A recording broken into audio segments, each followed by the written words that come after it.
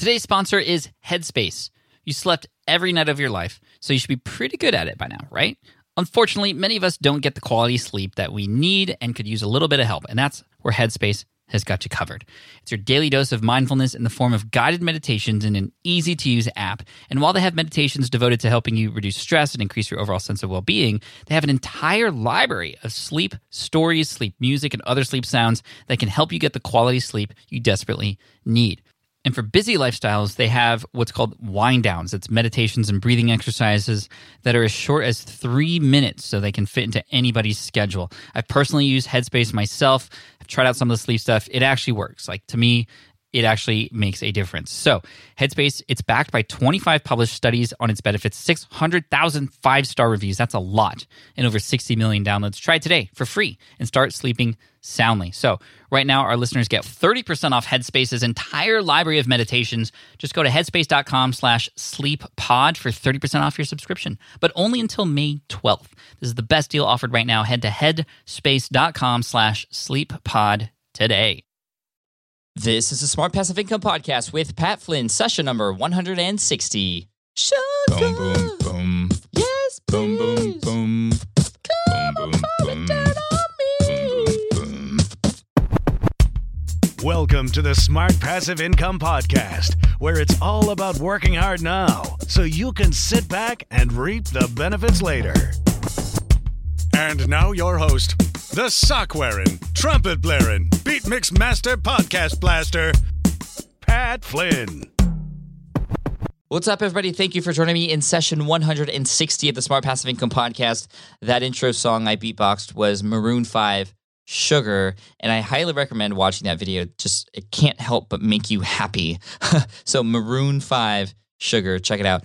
Thank you so much for joining me today. I'm really excited because today's guest was introduced to me by somebody who had also introduced a previous guest who had made a huge impact in my life. So Lewis Howes was the connection here. Lewis Howes from lewishowes.com, also a previous guest on this podcast. He's the one who introduced me to Adam Braun, the founder of pencilsofpromise.org, back in episode 102, where he actually inspired me to think beyond the money and bigger and what else I can do to help people. And he's the one who inspired me to do a birthday campaign last year to build a couple schools in Ghana. And for those of you who don't know, just to keep you updated, especially for those of you who donated to that particular campaign, and thank you so much, I'm actually headed there on June 4th. So I'm going to Ghana for a few days. Ghana, Africa, that's right. And I'm going to be bringing Caleb along, my videographer. We're going to be filming the schools. I'm going to show you kind of what you guys made an impact on, and I'll bring that back into, I think, maybe July or August's episodes of SPI TV at watchspitv.com. So look out for that. And again, thank you so much for those of you who have donated to that campaign. It's just, I already know it's going to be a life-changing experience. And speaking of life-changing, today's guest, Dale Partridge, he's an author of a brand new book called People Over Profit with a lot of the same philosophies, thinking beyond just the business and beyond money, but who you can help and for bigger causes and social good. Somebody who I know is going to inspire you like he inspired me. And it's just really exciting to know that, you know, I have friends like Lewis Howes who can connect me to these amazing people who help me think beyond just my immediate network and immediate surroundings and what I could do to help others in a much bigger way. I mean, that's sort of my mantra for the next few years is think bigger. Think bigger. That's why Elon Musk is such a big inspiration to me right now. Just he knows no boundaries in terms of what is possible, and I want to think that way too. And so Adam Braun, thanks to Lewis Howes, and also today's guest, Dale Partridge, all helping me think much bigger. And hopefully this episode and this interview will help you think much bigger too. So here we go. Dale Partridge over at peopleoverprofit.com/SPI. Hey, Dale, what's up? Welcome to the SPA podcast. How are you? Dude, super stoked to be here. Man, I'm super stoked for you because you're coming out with a book that has a title that just like super resonates with me, People Over Profit. And we're going to talk about your book and its contents in a little bit. But just first of all, congratulations on the book. And you know, I've had so many people who have been on the show before tell me that, oh, dude, you got to get Dale on the show. And so I'm really excited to have you on. Awesome. Thanks, man. Yeah, it's been a long journey. Started so many different companies and then finally kind of got a chance to start writing about my philosophy on business. And, you know, people always say, you know, the book's titled People Over Profit, right? So people are like, oh man, you know, is this like socialism or is this some crazy, you know, version of capitalism? Like, no, it's not people instead of profit. It's how we value people over profit. So it's been a cool journey to finally get a chance to share. Yeah, I love that. And it resonates with something that I always say, which is your earnings are a byproduct of how well you serve your audience. It's something that I'm known for saying. So I'm excited to dive into that. But let's talk about your story a little bit. Like, how did you get started with building companies? And then how did you get to where you're at today? Yeah. So, I grew up and my dad used to come home in the morning and he would say this quote to me. He'd say, Dale, today I'm wearing the golden handcuffs. And, as a young child, I had no idea what the heck he was talking about. And I realized as I got older that he was saying, Dale, I have a job that's just too good to leave. And he hated his career almost the entirety of my childhood. I remember him walking in and going, gosh, like he couldn't leave. He was making $150,000 a year back in 1990, right? Yes. This is incredible. And he had great benefits and it was a great job at General Electric. What I didn't realize is that he was kind of grooming me to be an entrepreneur or a self-enterprising child. I mean, I was always starting businesses and he was always encouraging me and he was always supporting me, from selling boxes to collecting cans to selling candy at high school. And like I was a little straight, candy drug dealer in junior high. And as I look back, I realized that this wasn't a statement he was making. I mean, he was making this invitation to me. He was making this invitation of saying, I want you to be an entrepreneur, an invitation to kind of pave my own way. By the time I was actually 19, I started my first company, grew to about 6 employees, sold it for $50,000. Started my second company, which was a rock climbing gym. I started an 8,000 square foot rock climbing gym in Southern California. Wow. Grew that to about 20 employees, raised $500,000 to start that, and got fired from my own company, which was probably one of the biggest growth experiences of my life. I realized that I wasn't as great of a leader as I thought I was. Got a chance to have some smack truth reality put into me and pushed me into a season of even more growth.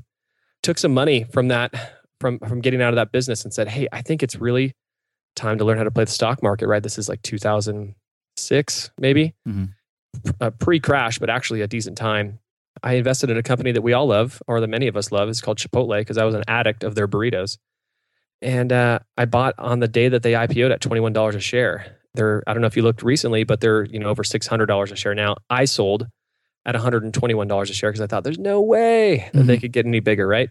And lost a bunch of money on solar stocks. Tried to figure out what the heck I was doing in life. I realized that success wasn't fixing me. And I realized that putting 6 figures in my pocket really wasn't making me feel any better about myself. And I wanted to figure out how I could blend purpose and profit. I wanted to figure out how I could kind of flip capitalism upside down. I wanted to figure out what it looked like to create a company that would actually change something in the world. I started, searching everywhere for it. I started a conference company and I wrote another book. And then I started an advertising agency and all with great success. But then it hit me. I had a conversation in the middle of the night, probably about 12:30 at night, with a friend of mine who was spending the night at my house, who had 3 or 4 million fans on Facebook, and we were talking about starting a business together. And we talked about how many charities are going out of business. And we thought, well, why are they going out of business? Is it lack of awareness? Is it lack of funding? We realized that it was both. We thought, what if we create a company that every week we give $7 to every for every item we sell to this charity. And that was the birth of 7ly.org, which is probably my largest company that I had started. And this is in 2011, and this was just a roller coaster of life. And a lot of people have heard of the company, but we grew the company from about 0 to 50 employees in about 2.5 years, $10 million a year, and raised about $2 million in venture capital, did the whole San Francisco thing, but also we gave away $4.2 million in $7 donations to charity, which is just mind-blowing even to this day for me. It's very humbling. But it was at this moment that I learned that companies can grow faster than people. And that was a scary statement to really take on, and realize that I couldn't read enough books. I couldn't listen to enough podcasts. I couldn't to keep up with the demand of my $275,000 every 2-week payroll. And to manage that and to understand that I'm a creative entrepreneur. And it was hard for me to go, like, I got to let go. And I ran into panic attacks, anxiety attacks, insomnia. it took us down an interesting road of entrepreneurship, which really ultimately created the reasoning and the beliefs of my philosophy for writing this book here. Yeah, I mean, what an incredible journey. And for Sevenly, just like, wow, just I'm starting to do a lot more philanthropic stuff after getting successful here on Smart Passive Income. I've built a couple schools in Ghana last year through pencilsofpromise.org, and I'm always looking for bigger things to do. And this is just completely inspiring. Oh, man, that's just so. Sorry, I'm just my mind's going crazy right now because I love connecting with people who are always doing things for the greater good. And so, can you talk more about? I mean, what this means, people over profit. I mean, let's get right into the book and everything that we can, learn from it. Most of my audience, they're just starting out online or have a business and are struggling to make money for themselves. Yeah. I don't even think a lot of them even can begin to think about how can they take what they're making from their business and turning that into something even bigger. How does one be able to do that? Yeah, so it's a hard decision, right? And I've since sold most of my stock in the company because I wanted a little bit of a shift direction and tons of purpose, and Sevenly was great, but ultimately just wanted to shift into a new, more of a lifestyle business that was less stressful. And that's what I'm doing now. But I'll tell you, and we still have great relationships with Sevenly, and still have some great input in the company. But I'll tell you, as a new entrepreneur trying to figure out how to integrate social good, it's hard. I mean, you're learning it right now, Pat, as you're trying to figure this out. One takeaway from the book is that generosity needs to be built in, not tacked on, and that's a really hard thing to do as a new entrepreneur. So, like when I just launched my new company, startupcamp.com. And I thought to myself, okay, like how do I integrate good here? It's not going to be maybe as fully implemented like it was at Sevenly, but it's not going to be, I'm not going to create a business that doesn't have it involved at all. So I decided to say, okay, let's just build it in. So I called Scott Harrison up at Charity Water and I said, hey man, I want to help. I love your charity. Out of all the charities that I've worked with obviously hundreds through Sevenly. Scott still continues to crush it in every area. And I said, hey, I want to give, $2.50 per month per membership at Startup Camp to you guys. And he loved that. And it was small. Last month, I think I cut a check for $1,200 to them, but it's built in. It's not tacked on. It's something small and it's hard to add on later. I mean, you're seeing this now probably, Pat, is that when you don't build it in from the beginning, it's hard to go, okay, I have to decide how much money I want to give. Right. One lesson that I learned is, when I look at the success of social good models is there's, we know positive and negative knowledge gaps, right? So I talk about this in the book too, is that it's a positive knowledge gap is like saying something like, Pat, you have the second best podcast I've heard all year. You're immediately thinking, well, what's the first, right? That's having someone lean in. Well, a negative knowledge gap is when you say, we give 100% of the profits to charity. Your mind is thinking, well, how much is 100% of the profits? And how do you do that, right? Or we give 10% of all of our revenue to charity. Again, these are great, noble ideas, but they're very confusing to the consumer psychology. So, I mean, the reason Tom's was so stinking successful was that it was you buy a pair, you give a pair, right? Sevenly was you buy a product, we give $7. And we would even quantify it even more by saying like, hey, if you buy a product, give $7 this week, that $7 will feed a child for a month. So it's constantly removing any knowledge gap that some of these consumers might have. And that's what I would say start with is how can you start with anything? I mean, anything is better than nothing in the generosity game. And at the end of the day, there's no better ROI in the world than knowing the fact that you kept people alive. That you've saved girls from sex trafficking, that you've helped some family that's struggling with a child with autism. I mean, whatever your case may be, or your cause may be, like these are the things that are so incredibly important for businesses to think about. It's always become like an afterthought for people like, oh, now I'm finally making money. Now I have something to do with it. So I like the idea of kind of thinking about that and also using that as inspiration in the beginning to really move forward with what you need to do. But it's always easy to just be like, okay, well, here's a charity and I'll donate. Like, how can you make it really be something that your audience can see with these products that you're going to sell, that this is actually something that's meaningful to you versus just, like you said, something that's tacked on? Yeah, what I do is I always do a report every month, and I say, to in our private Facebook group or whatever, I say, hey guys, just want to let you guys know I cut the check this month. Here's a photo of it. Like we gave this much to this group. Scott, said that this month the money's going to start going to Ghana, or next month maybe it might go to Burundi or whatever it is. But we try to get photos to reinforce those changes and remind people of what that does. And it's a real struggle. Like every month, like sometimes I struggle with it. I'm like, gosh, like I don't want to cut this check. Like it's greed that gets into my mind, and I go like, I need this more. Like I only made $50,000 this month. Like I need to make $51,000. Like it's so ridiculous in our minds, and that's why generosity is one of these things that it's a lifelong lesson that, and it's really based in love. I mean, it's the idea of abundance and need, right? And anytime you can connect abundance with need, you're winning. That's what I've been trying to do in business, is try to figure out how we can connect those two in a way that makes sense for people.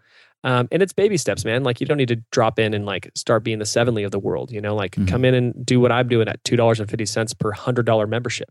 It's a simple way to kind of get started. Is it always money? Can charity be done in different ways beyond just, cutting a check and putting a portion Absolutely. of it? Yeah. Do you have any examples of that? Or? Yeah, I have a quote in the book that says generosity is rarely about money. I mean, it's almost never about money. I mean, we only talk about money, but ultimately generosity is like so much about time. It's so much about listening. I mean, sometimes like, you just, it's serving. I mean, again, the main two things are time and money, but the time function has so many different variables and forms of it. So we have a chance in our companies to be very generous with our employees and with our time. And I used to do this at Sevenly, and I try to spend as much time as I possibly could with the staff, walking around, working on my company, not in it as much, to really make sure that I had that focus. And being generous is another way. Like I created a job title for someone called the Chief Culture Creator. His job was to just make sure that our employees felt taken care of. When you grow a company quickly, you'll realize that the number one thing that'll stop you is the ability to keep everybody happy. So I and it's a true need. And again, so I thought, okay, I need to spend an $80,000 salary to find someone who's really worth the ability to be very generous with these people. And that's a form of generosity. It's ultimately caring about people, and it's putting people above profits. I mean, we all need profit to survive. We know that. But it's this core of saying, like I really care about people, and I want to make sure that they feel like that they know that I know that. For people who are just starting out and who are probably not even thinking about anything like this because they're still worried about even just turning a profit for themselves, how can we help inspire them to, think in this way when, maybe at the time in their business right now, it's not plausible? Yeah. I mean, when I build a case in the book, I say, I believe, that valuing people over profit actually makes you more profitable. And I would say that I prove this through the book. That and the companies that I talk about are, I talk about Whole Foods and Patagonia and In-N-Out Burger and Chick-fil-A and Ben & Jerry's and, Tom Shoes and, there's a handful of other companies that Airbnb and some of these other great brands that are out there. And I look at these companies and their growth rates and also their employee retention rates and their brand perception and the things that they've done. And they've had all these same qualities. It's so interesting that they share all these same qualities. And they don't even know it. Like these qualities aren't written on their websites. They're not written on the door on the building. They're not written on the walls inside their HQ. They're just things that are done because of some sort of innate structural emotional leadership in the leaders of the company. And what's even crazier is that these things have, like, you'll never see these in Fast Company. You'll never see them in Entrepreneur Magazine. They're things that are not in Harvard Business Review. They're things that are taught to us in kindergarten. They're the very basic things that humans have struggled with forever. To not lie, to be yourself, to be transparent, to be authentic, to be generous, to share, to care about one another. It's the leaders that have been able to lock down those lessons in a business mindset that just kick in. And they build these incredible cultures of people that work way harder than cultures without it. And they build up this consumer business relationship that is incredibly powerful, that you think, why would you do business any other way? but people still do. So these are some of these companies these stories that I get a chance to sell. At Southwest, we all hear their incredible stories, and some new companies like Buffer, and it's just a fun book proving that at the end of the day, love always wins. It always has. It always will. Truth, it does too. It wins. It always has. It always will.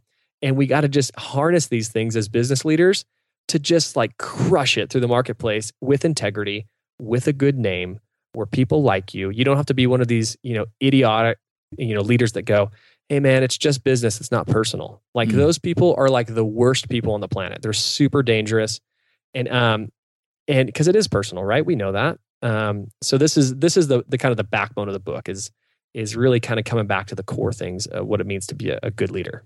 Yeah, absolutely. And I've seen just in all industries the sort of transparency and the honesty movement, and that having a huge impact on the success of those businesses. I mean, that's something I incorporate into my business all the time, being it online in the internet marketing space. I mean, that is why I am where I'm at today, is just because I've been completely honest with people. And I think more people need to understand that that's what you have to do now, or else you kind of just look like you're hiding something. Well, it's one of those things, like I said, like we have an incredible BS meter, right? We can sense that, especially anytime after a recession. Consumerism is increasingly skeptical, and I mean we're still following like the 2008 fall, right? So like we don't trust brands. Capitalism's a dirty word. We're trying to figure out what business was meant to be like. I give a great story in the book, and I talk about 1965. The employee to CEO pay ratio was like 20-1. So if you made, say, $40,000, your CEO would make 800 grand. This is great, right? This is like a decent balance. I mean, I would even argue that the CEO has the right to make more, right? And it's the right to make as much as they want at the end of the day. But as we go in time, I started realizing, I started doing this study, and so 1975, just 15 years later, that shifted up to 150-1. Okay, and then so I mean, talk about a massive increase in the gap between employees and CEOs on publicly traded companies. This is all public information. We get up to like 1990, and we're talking like almost like 300-1. Then we get into 2008, and we're at 400-1, right? Then we move into something like 2012, and we see companies like Walmart or like JCPenney, like 1,745-1. Like their CEOs are making more in an hour than most of their company or most of their employees do all year. It's just mind-boggling, right? And again, at the end of the day, it's just greed. I'm like thinking, like, why aren't you investing this into your company? Why aren't you investing this into your people? Take a $2 million, $4 million, $8 million salary, whatever it is, but just make sure that you have to have a point, and you go, hey, this is enough. That's not capitalism. That's ugly, disgusting business. And we know that there's no bad business, it's just bad leaders, right? So, this is what I'm here to help repair, is to say, let's get this message in the hearts and minds of entrepreneurs, of managers, of executives, of CEOs, to see if we could turn the world around a bit. Yeah. I mean, this book's great. I love the way it's broken down. I love the quotes in there. I saw a quote by Anne Frank: "Nobody's ever gotten poor by giving." And that's one of my favorite quotes of all time too. And so tell me about actually the book writing process. Every time I have authors come on, I always ask about the book writing process, because that's something I'm very interested in. So you went traditionally published, and how long did it take you from the moment you started writing to kind of yesterday when it came out? Yeah, it took about 20 months, which is a long time. I mean, it is a little bit of an antiquated system. It's a really good system to go through to kind of feel out what it takes really to work with a publisher, to get a PR plan together, to get a marketing campaign together, to rally everybody and to help support the mission of it, to try to hit the New York Times list. I mean, all these things. The writing process was really unique. I'm a blogger, right? So when I blog at Startup Camp, they're short, 800 to 1,000 word articles, and they're really easy for me. Writing a book, which is a short book. I hate long books because there's so many books that I've read halfway through. So I wrote this book. It's 32,000 words, which is about half the size of a normal business book. I wanted to keep it short, but still writing 32,000 words took the life out of me. I mean, it was so hard. It took me probably 4 months to get it done. And then I actually hired a what I call a chief editor. It's someone between there's services where you would get, people hear about ghostwriters. Well, a real ghostwriter, there's no person that's like, hey, just write a book and then like bring it to me later. That doesn't exist. Like a real ghostwriter would say, okay, hey, I want to write a book, but you need to give me the content. I'll just write it.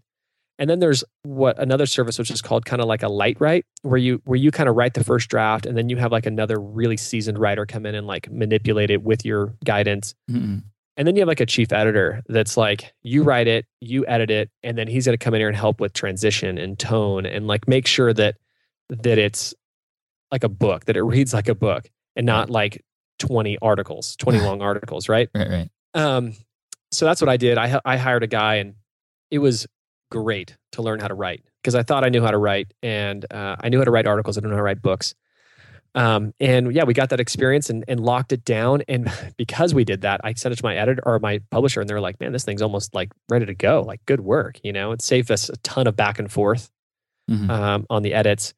And yeah, just super, super stoked. And I'll probably continue to write. Every 2 years, I think it's kind of a good timing to come out with a new book, because you want to focus on it for a couple of years and get that message out. So it does have a cool life cycle there. That's cool. A lot of people who I talk to who've completed their first book say, I will never do that again. Yeah. So that's good that you want to keep doing it. And actually, when your publisher sent me a preview, sort of advanced reader's copy, it was really cool how it came, because it came in this box or in its package, but then the book was inside this little sack or little bag. Yeah. And it has a quote on it with a hashtag. So this one says, I don't know if they're all different or not, or if they're all the same, but this one says, how you make employees feel about themselves says a lot about your business. And then hashtag people over profit. So I think that's obviously super smart for marketing purposes. And you have those quotes with the hashtag throughout the book, which I think is cool. But just that was something when I got that and I opened it, I was like, wow, I'm excited to interview Dale because he pays attention to those small details. And you had mentioned before we started recording that's something you love to do. How like, it just seems like you know how to make people remember you. Can you talk more about that?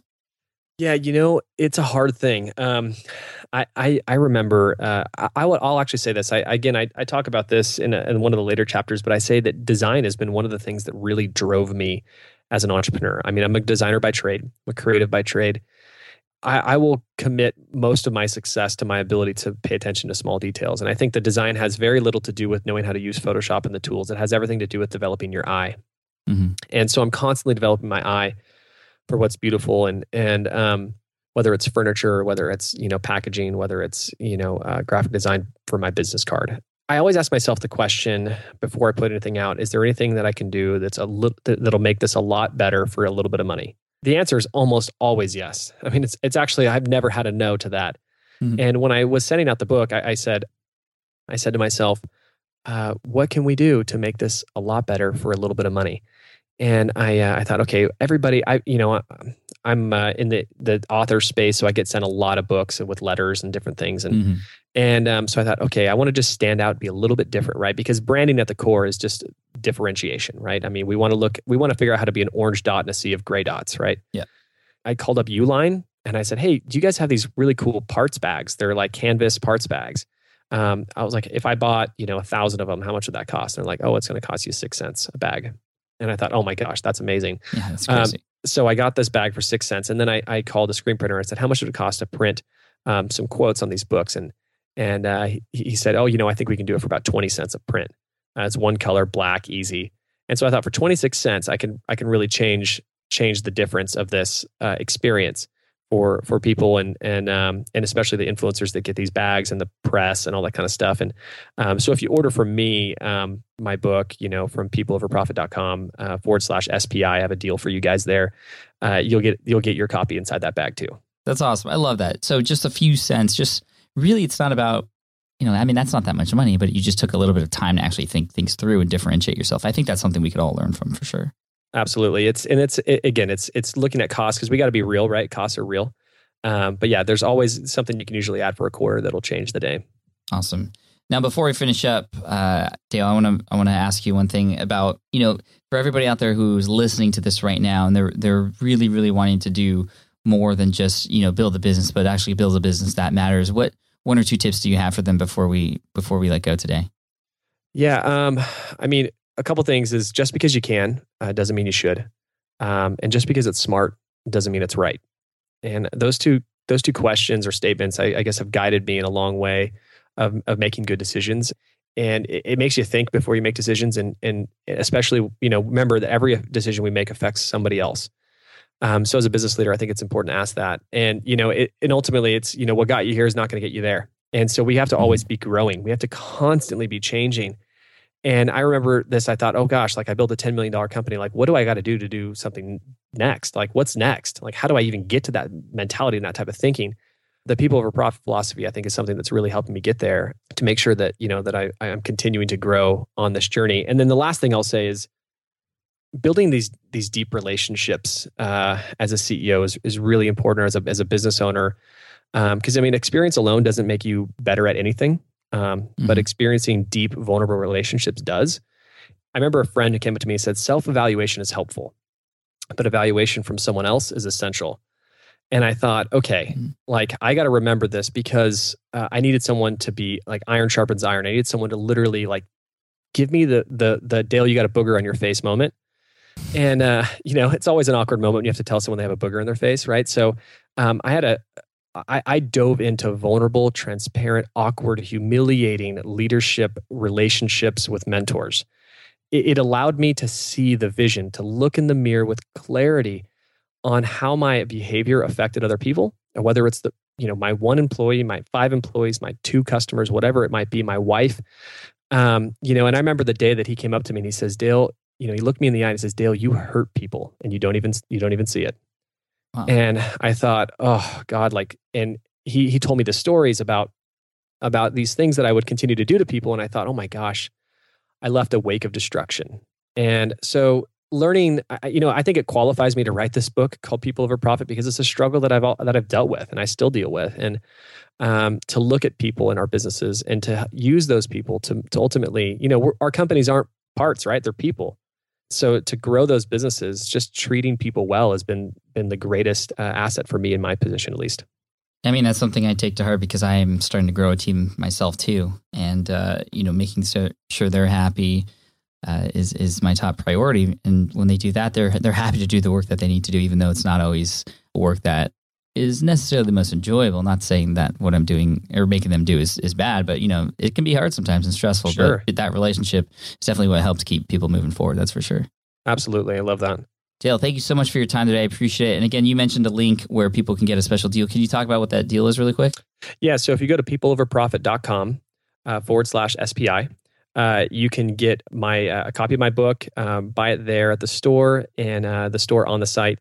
And you can come back and enter your receipt number, and we'll actually, there's a little spot there you'll see on the website where you can enter your receipt number, and you're going to get a copy of my ebook, People Matter, which is a great book. I actually don't like to put some of these bonuses with a book that aren't as good as the book, and I would say that this ebook is just as good as the book. There's a private podcast with me talking about the deeper questions, and there's a couple training videos that I discuss 3-minute training leadership tips that you're going to get for free as well. I was selling them for about $200 for this little kit. You're going to get it for free. That's awesome. Thank you, Dale. We really appreciate that. And then as far as finding you online, where should we go? At Dale Partridge on Pinterest, Instagram, Twitter, Facebook. It's pretty easy to find me. I'm everywhere, and Pinterest is actually one of my main things. So you can find me, the manly man, on Pinterest. Awesome, Dale. Thank you so much for your time today. We appreciate it. Thanks for having me. And that's a wrap. Nice. Dale, thank you so much. That was really good, man. Hey, thank you. Wow. Thank you again for listening to today's interview with Dale Partridge. Again, you can find him at peopleoverprofit.com /SPI. And you can grab his book. It's an amazing read. And it's just one of those books that helps you think much bigger and shows you that there's so much more to do than just crunching the numbers and thinking about profit and money. But there are a lot of people out there that need help, who we can help, all of us. So again, check them out, dalepartridge.com /SPI.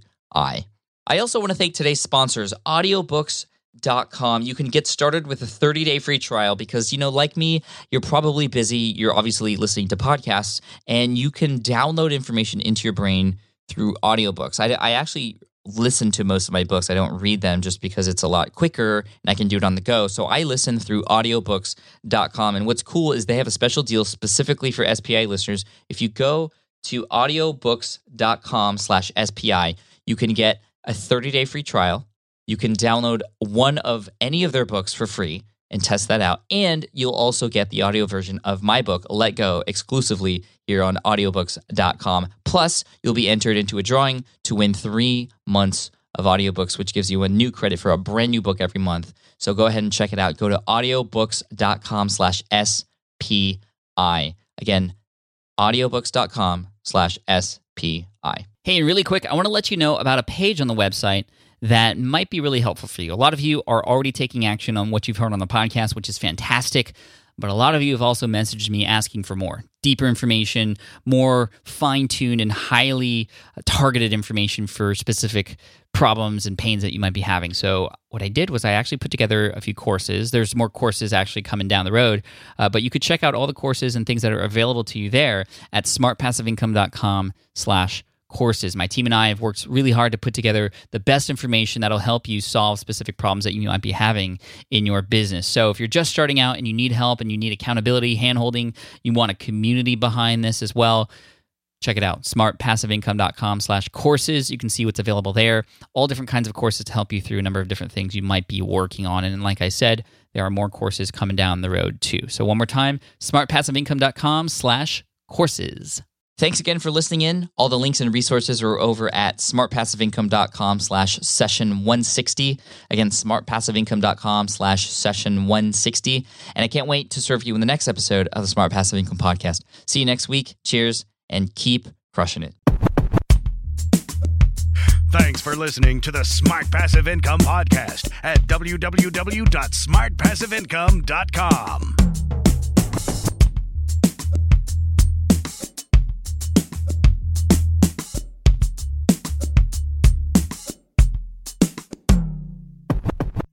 So podcasting is obviously a big deal here at SPI, and today I'm so excited to tell you about our newest podcast. Yes, a brand new podcast called Flops.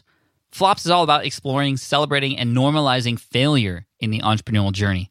Every entrepreneur experiences failure at some point, so I love that we're just facing it head on here. And the show is hosted by 2 members of the team, Karen and Ray, and in it they talk to entrepreneurs who have had stumbles, setbacks, and flat-out failures. These guests are honest and generous with their stories, and I think they offer hope and encouragement for all other entrepreneurs out there because we all experience it, right? We all experience failure. For example, in the first episode, Ray talks to John, who got caught up in a Ponzi scheme. It's a story with twists and turns that will keep you hooked. It's a great story. I highly recommend you check it out. But one thing I love about Flops is that it doesn't dwell on the failure, and it always finds a bright side. I really love it, and I think you will too. So the first season of Flops has already started with new episodes dropping on Wednesdays. You can find it on Apple Podcasts, Spotify, wherever you listen to podcasts. You can also listen at smartpassiveincome.com/flops. Again, that's smartpassiveincome.com/flops. I hope you enjoy it.